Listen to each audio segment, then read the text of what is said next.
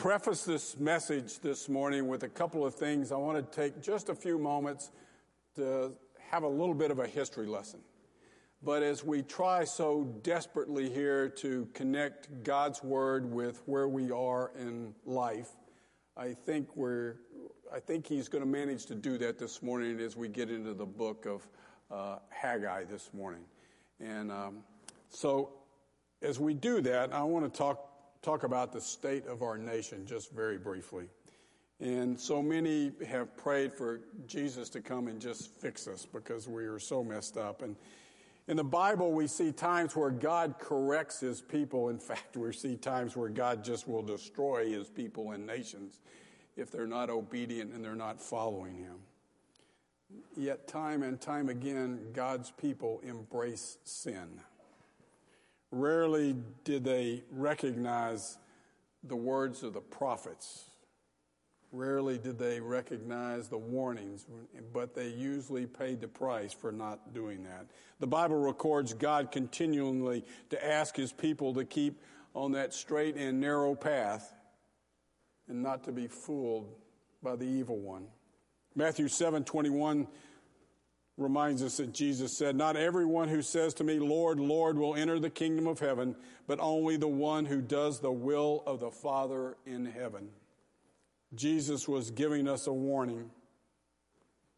I pray that we are listening to his warning. You see, in this nation, from the time it was founded, the American leaders have also warned us to do God's will. Those founding fathers were believers. George Washington said, "It is the duty of all nations to acknowledge the providence of Almighty God, to obey his will, to be grateful for his benefits, and humbly implore his protection and favor." We are the richest and most powerful nation on this earth.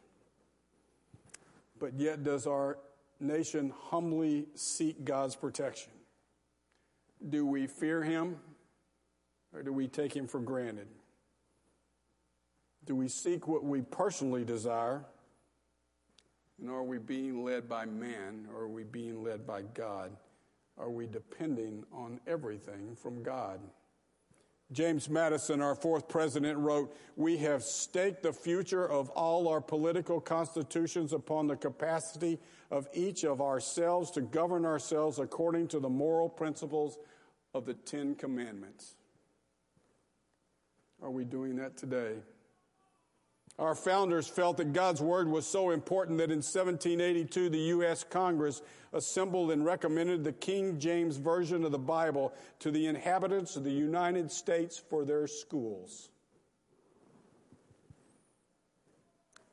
Jesus said that the greatest commandment was to love the Lord your God with all your heart, all your mind, all your soul, every breath that you take, and to love your neighbor as yourself. The Declaration of Independence obeys that commandment.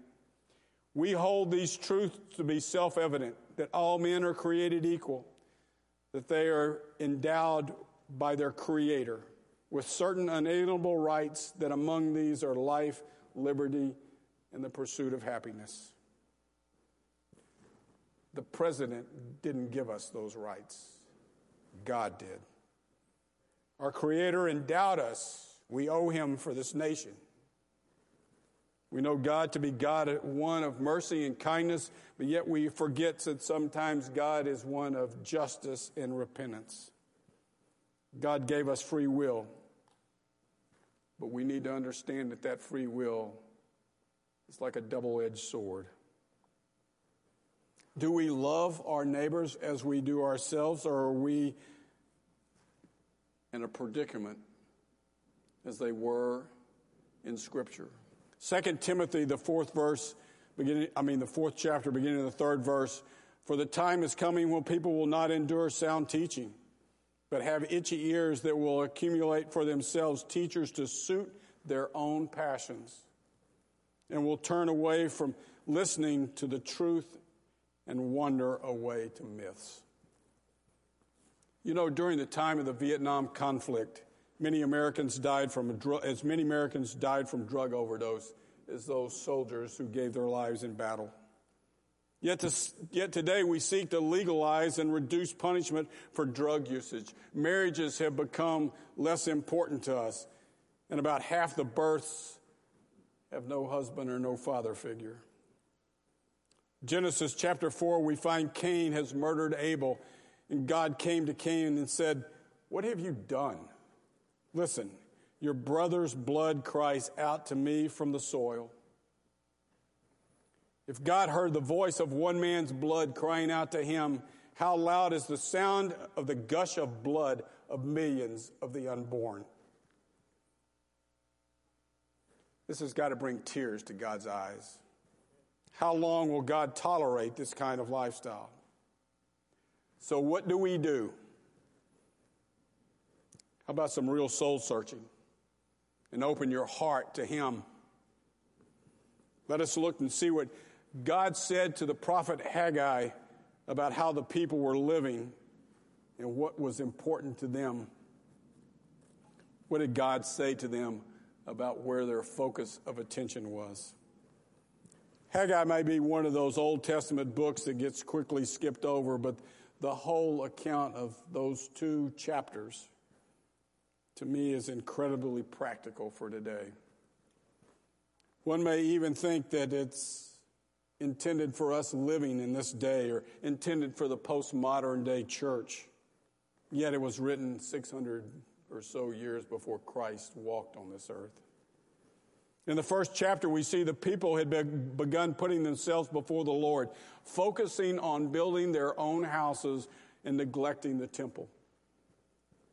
In the years since returning from exile in Babylon, they had disregarded the house of God. Haggai receives a message from God for the son of the governor of Judea and for Jesus, the son of the high priest. We're going to focus on the first 15 verses of the first chapter. So if you want to open your Bibles and look at Haggai, I'll say it right here in a minute. Chapter 1, beginning in verse 2. This is what the Lord of the heaven's armies says. These people are saying the time has not yet come to rebuild the house of the Lord. Notice one thing real quick. God now refers to these people, not my people, these people. You see, He has quickly put some distance between Him and Himself. Remember when God told Moses, your people are not acting right. In Luke, Jesus says, why do you call me Lord, Lord, when you do not do the things I say? If we are God's people, then we should be doing the things that God has called us to do. I love that in this chapter it refers to God as the Lord of heaven's armies. Not army, armies. If you want to do a little digging in that, I refer you to 1 Samuel, the first chapter, and a lady named Hannah as she reached out to the Lord. So we pick up in the 3rd verse. Then the Lord sent the message through the prophet Haggai. Why are you living in luxurious houses while my house lies in ruins? This is what the Lord of heaven's armies says. Look what has happened to you. In other words, He's saying, what choices are you making? Are you really being focused? What decisions are you making? And then in the 6th verse, He says, you have planted much but harvest little. You eat but are not satisfied. You drink but are still thirsty. You put on clothes but cannot keep warm. Your wages disappear as though you were putting them in the pockets filled with holes. The farmers worked hard on their crops every year, but the harvest would be inadequate. There was food but never enough. They had new clothes, but they weren't warm enough. God was showing them that if they tried to meet their own needs, they would never be satisfied. The people were like under a curse, as if you look in the 28th chapter of Deuteronomy, we see a chapter of God's curses. They were not following what God wanted them to do. They were giving lip service to God.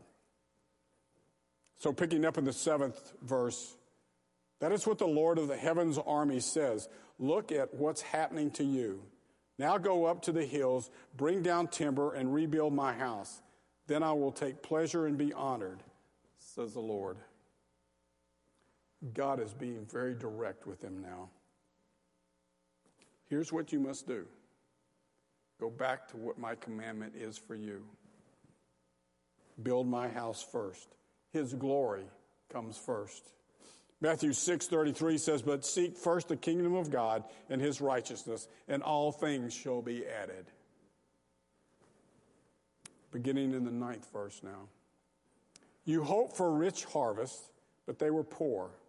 And when you brought harvest home, I blew it away. Why? Because my house lies in ruins, says the Lord of the heaven's armies. While all of you are busy building your own fine houses, it is because of you that the heavens withhold the dew and the earth produces no crops. I have called for a drought on your fields and hills, a drought to wither the grain and grapes and olive trees and all your crops, a drought to starve you and your livestock and to ruin everything you have worked so hard to get. Wow. The Lord giveth, and the Lord is about to taketh away. You see, this is about God and our obedience to him. 24th Psalm, the first verse says, what do I have? What could I possibly give to God? What could he possibly need from me? Well, he needs you, but so often we feel like there's nothing we can give. But we give because God wants to bless us. But when we withhold from God, striving to meet our own needs first, we fail to give God glory. And the glory is his and his alone. Our needs, wants, and desires often get in the way of God and what God wants to do in our lives. We cannot be sidetracked by putting any other endeavors before God. You see, his people that we're reading about had a mission. They were to rebuild the temple. They weren't focused. That wasn't their choice. God called out to them. Or better yet, God called them out. They were working to make their homes look nice and the temple laid in ruin. So what happened next? Well, there was consequences for sin, and out of fear for the Lord, the high priest and the whole remnant of God's people began to obey the message of the Lord. They began with enthusiasm on working on his house. They obeyed the Lord, and the Lord said, I am with you. God was asking, what are you doing building your homes that are so luxurious? And my temple is being ignored. Ezra had not finished the temple because he was listening to the world. Is this the reason that we have strayed away from God today? That we're paying more attention to the world than we are to him? You see, we have a foundation that I described briefly a while ago, but we now spend our time and energy divided in working for ourselves, and we are making poor choices. The temple was a focal point for Judea's relationship with God. Instead of rebuilding the temple, the people were putting their energies and their focus on their own homes. The harder the people worked for themselves, the less productive they became because they were ignoring their spiritual lives. They were lacking what they truly needed. They needed to be obedient to God. Has the same happened to us today? Are we putting God first? You know, he will provide for our deepest needs. But do we trust him for that? Do we really believe that? If we put him any place but first, our efforts will ultimately be futile. Caring only for our comfort while ignoring God's call will ruin our relationship with him. Because the people had not put God's will first, their work was not fruitful or productive, and their material possessions didn't satisfy them. Because of their priorities, God's blessings were being withheld because they no longer obeyed him. You know, Moses had predicted that this would happen if the people resulted the people neglected God. They'd gotten things out of order. They were focusing on work, family, and then God. In the Old Testament, the temple was built out of gold, and it was just absolutely gorgeous. It was a thing of beauty. In the New Testament, as we hear Jesus is interested in you as God's temple. And he builds you not out of a gold, but he builds you on God's word. You have great value to God. Far more valuable to him than any gold that you could find. Far more beautiful to him than any temple we could build. So the temple we need to build is us. 1 Corinthians 3:16 says, "Do you realize that all of you together are the temple of God and that the Spirit of God lives in you?" Do you realize that you together are the temple of God and that the Spirit of God lives in you? We are a unified assembly. We are not to be seen as a collection of competing interests or independent individuals. John 17:21 reads, "I pray that they will all be one, just as you and I are one, as you are in me, Father, and I am in you. And may they be in us, so that the world will know that you sent me." This prayer was for his disciples, but is for us today. Jesus had a great desire that his disciples would be unified. This would be a powerful witness to God's love and God's grace and God's mercy. We have the opportunity to demonstrate that unification and that power of God through us. We can pray for each other, which strengthens us in him. We should be united as a house of prayer. Matthew 21:13, he said to them, "The scriptures declare my temple will be called a house of prayer." And remember now, we just heard that you are his temple. My temple shall be a house of prayer. Jesus goes on, and sometimes we forget the rest of that verse. It says, "But you have turned it into a den of thieves." In the first 15 verses of Haggai, he is asking God's people to consider their ways. In verses 2 through 4, they neglect time. They'd been back in Jerusalem for 18 years, and for 16 of those years, they had done nothing productive to rebuild the temple. Their priorities did not sense the need for being productive for God. In verses 3 and 4, they neglected the truth. They lost their focus. They looked after self and become complacent to God. In verses 5 through 11, they neglected the needs of the people. They needed to conform to God's ways. You can put forth a lot of effort, but if you have not conformed to God's ways, it will be of little profit. God wants us to examine our lives and to make the most of them for his glory, not for our benefit. So my question is, are you sowing abundantly and reaping meagerly? Verse 8 speaks to the need to comply, and verse 9 speaks to the need to confess, and verse 10 and 11, the need to be concerned. In verses 12 through 15, we see that there's a change. They were submissive. They learned to obey. They begin to be supported and stirred by God. They become sincere. Think back to the opening part of his message this morning. We see a nation blessed and formed from the Word of God. Yet it is estimated that 4,000 to 5,000 churches close their door each year. The reason that so many close is because members today are like those we heard about in Scripture this morning. They are focused on other priorities. So often today we hear of people that want to rewrite or reinterpret the Constitution. They also want to rewrite or reinterpret God's Word to fit their emotions. Others attend service and occupy a chair or a pew. They do not serve, do not encourage. Rather, they push personal agendas and bring chaos every opportunity they have. You see, churches do not dissolve overnight. This is the goal of the evil one, to divide us and to dissolve God's body. The people of Israel found themselves in a similar situation.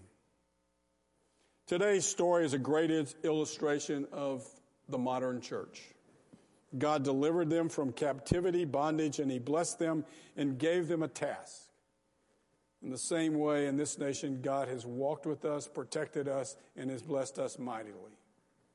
Sadly, it seems we are now ignoring his commands, forsaking our duty as his servants and living for ourselves instead of for him.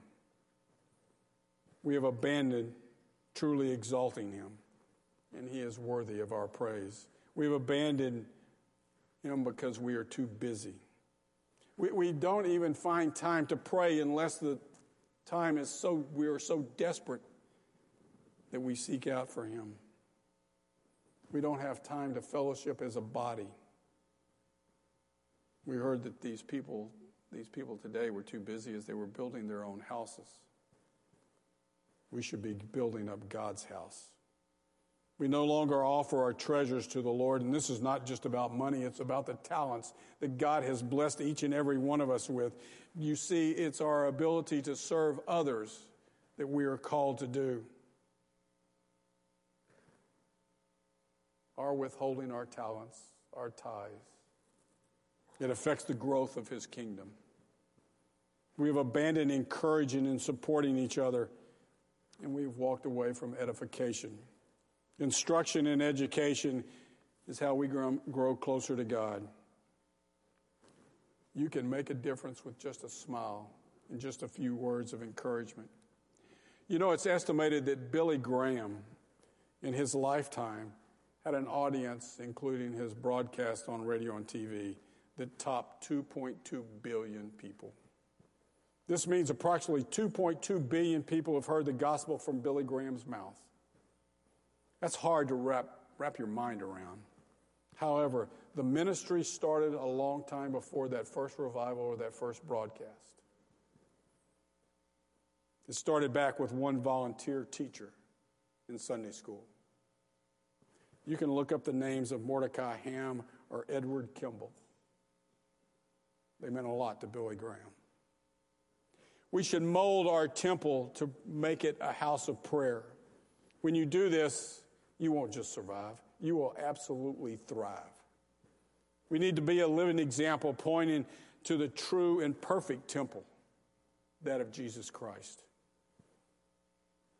So have you considered your focus in life? Is there anything that needs to be addressed in your life? Are you living much like the Jews that we heard about this morning? How is God calling you to serve him right now? Maybe you struggle because you have not relied on your salvation. The Lord has set in order a process, a plan for his people, and that includes each of you. Each of you to mature in your faith and to grow spiritually. We need to make that effort, and that includes your time and your resources to obediently follow him. I want to very quickly, because I am out of time, but chapter 2, verse 23, if you get a chance, read it. It talks about a signet ring, sometimes called a seal ring. The signet ring remains as a symbol of social and cultural identity. It also has evolved over time to talk about authority.